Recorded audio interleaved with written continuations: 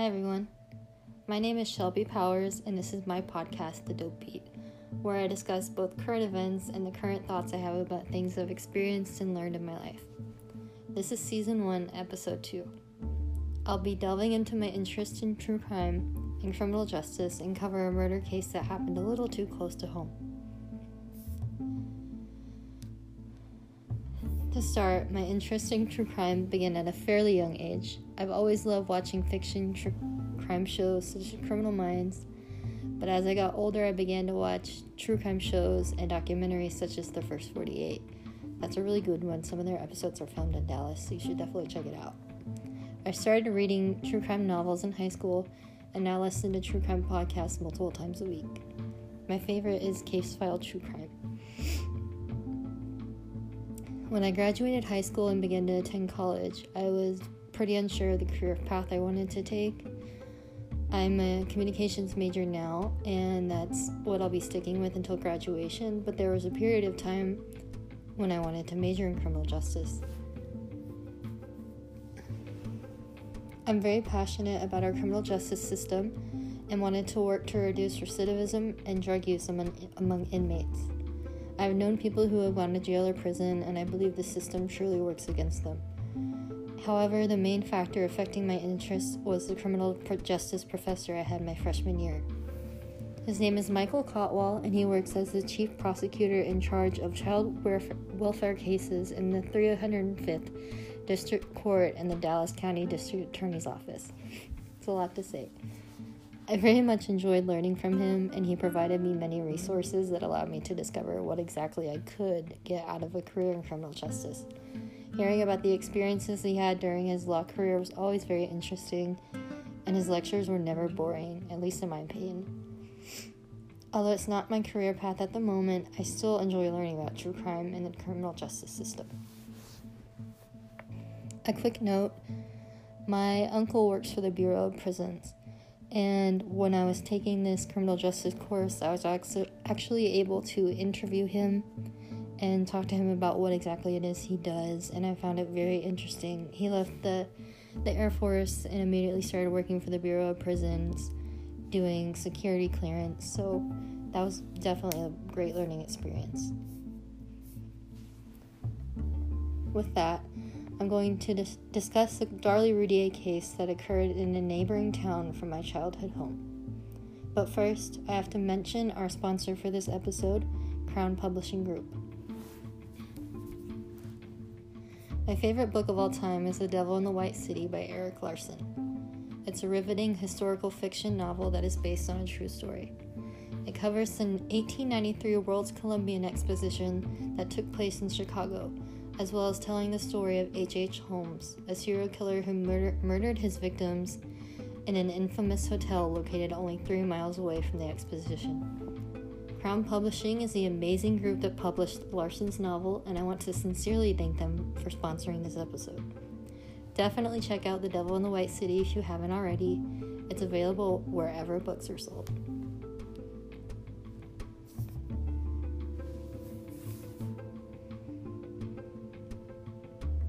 Welcome back to the Dope Beat. This is Season 1, Episode 2.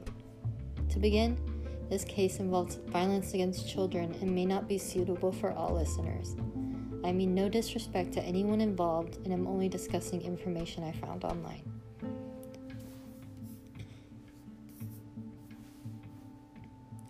Darlie Routier was born Darlie Lynn Peck on January 4th, 1970, and was from Rowlett, Texas.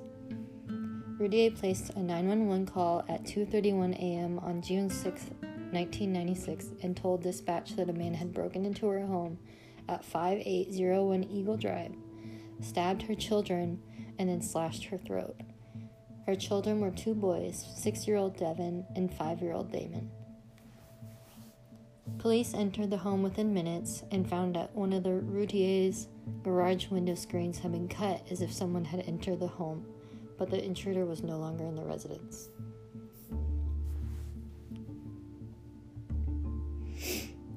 Routier's son's injuries were fatal. However, her wounds were described as superficial, and she was released from the hospital after 2 days. The Routiers had another son, Drake, who was asleep upstairs with her husband Darren at the time of the murders. They were both unharmed. Routier was arrested and charged with capital murder almost 2 weeks after the incident. After her arrest, the prosecution working the case found that Darlie murdered her sons because of financial problems within the family. They suggested that she was a very materialistic woman who was falling into debt and was afraid of losing her pampered lifestyle. Additionally, a crime scene consultant named James Cron testified that the crime scene had been staged and that an intruder did not enter the home. Routier's lawyer was Douglas Mulder. Her attorneys insisted that there was no motive, no confession, and no witnesses for the case. Routier testified on the witness stand against the advice of her attorneys, and she had a difficult time under the pressure of cross-examination by prosecutor Toby Shook. I've included a link to some of the courtroom footage in the show notes. In the week after the murders, a video circulated across news stations of Darlie and her family celebrating what would have been Devin's 7th birthday at his gravesite. She was shown singing happy birthday, smiling, and spraying silly string on the graves. The video was shown to jurors, but however, Routier's family claimed that they had a solemn ceremony beforehand that was not shown in the media.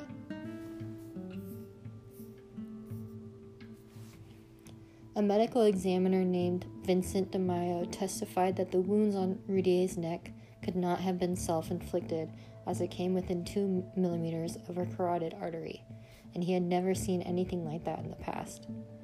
However, Routier's doctors at the time told police that her wounds could have actually been self-inflicted. Lastly, Tom Bevel testified that the blood on Routier's clothes was consistent with the motion of bringing a knife over her head multiple times in order to complete stabbing motions. On February 4th, 1997, Routier was convicted of the murder of her son Damon and was sentenced to death by lethal injection. She is currently imprisoned at the Mountain View Unit prison located in Gatesville, Texas. Since the end of the trial, an appellate court dismissed claims by Routier's defense attorneys that many errors were made before and during the trial. In both 2008 and 2015, judges granted Routier the right to have new DNA tests completed. However, nothing significant has come from these motions. In June 2011, Routier's husband Darren filed for divorce. He still maintained his wife's innocence and claimed that the divorce was a mutual decision between the two. This case is one that heavily affected not only the area surrounding Rowlett, Texas, but the nation. It is truly impossible to understand how someone can harm children in this way, and I feel as though it made a lot of people think about those around them and if they are capable of what was believed that Routier did to her children.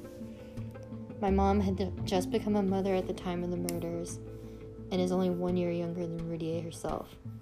In my next segment, I'll be discussing how my mom felt at the time, seeing the case unfold, and her opinion of what happened. As just a reminder, you are listening to The Dope Beat. This is Season 1, Episode 2. I was born February 24th, 1996, only 4 months before the tragic murders of Devin and Damon. I was my mom's first child, and we were living in Garland, Texas, the next town over from Rowlett, Texas, where the crimes occurred. I asked my mom what she remembered about the case and how it made her feel while it was being covered in the media. She seemed quite solemn about it, stating that she felt very sad because the children were so young. She also said that she remembered thinking that Routier acted very strange and that she didn't seem like a typical grieving parent. I'm assuming this is based on what she saw in the news. It must be an important detail to her if she remembers it from 22 years ago. My mom also said that she remembered they were having money problems, which is a correct statement, and that she thought Routier's husband had something to do with the murders, even though he has never been named a suspect. I was also able to have a short conversation with my grandmother about what she remembered from the case. She started off the conversation by stating that the Routiers lived a lavish lifestyle, but they were in debt. One small detail she remembers is that they lived in a 2-story home. She also mentioned that Darlie looks a lot different now compared to how she looked back then. Her hair was very bleach blonde, while it looks almost black in the most recent photos of Routier. Lastly, she stated, "I can still see the picture of those 2 little boys." She said that it made her feel very sad just thinking of that picture, but she can picture it very clearly in her mind, even 22 years later. Towards the end of the conversation, my grandmother said that she was dealing with 4-month-old me, who apparently never slept, so she honestly wasn't paying as much attention to the case. In my last segment, I'm going to discuss my opinion of the case and what I would like to see happen in the future. You are listening to The Dope Beat. This is Season 1, Episode 2.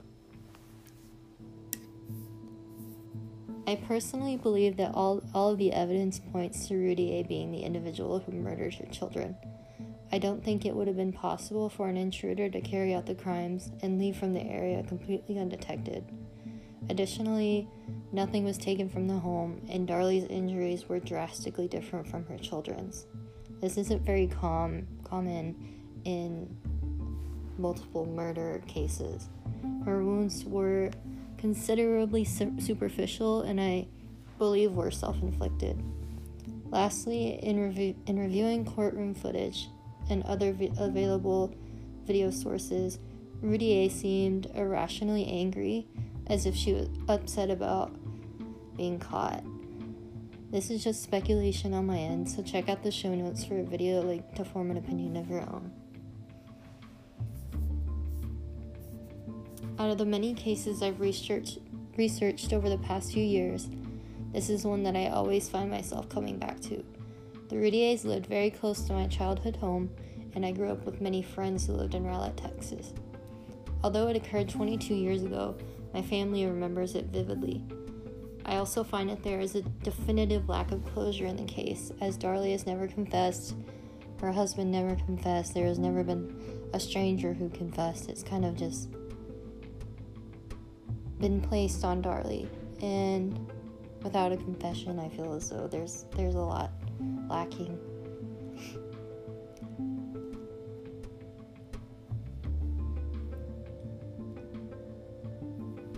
In conclusion, true crime is still a large part of my life.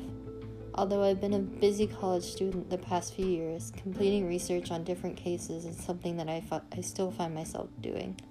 Especially recently with the Jamie Kloss case, a young girl who has been missing for a month after a home intruder shot and killed her parents. I've been checking news sources nearly every day in the hopes that Jamie is found. I feel as though this must have been how my mom felt watching the Darlie Routier case play out. It's such a tragedy when people's lives are senselessly taken from them, and I wish for justice in the cases I research.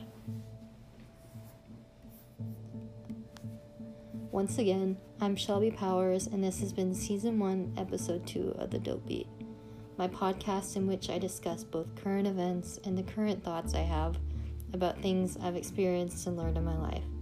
I want to sincerely thank you for listening, and I'll see you next time.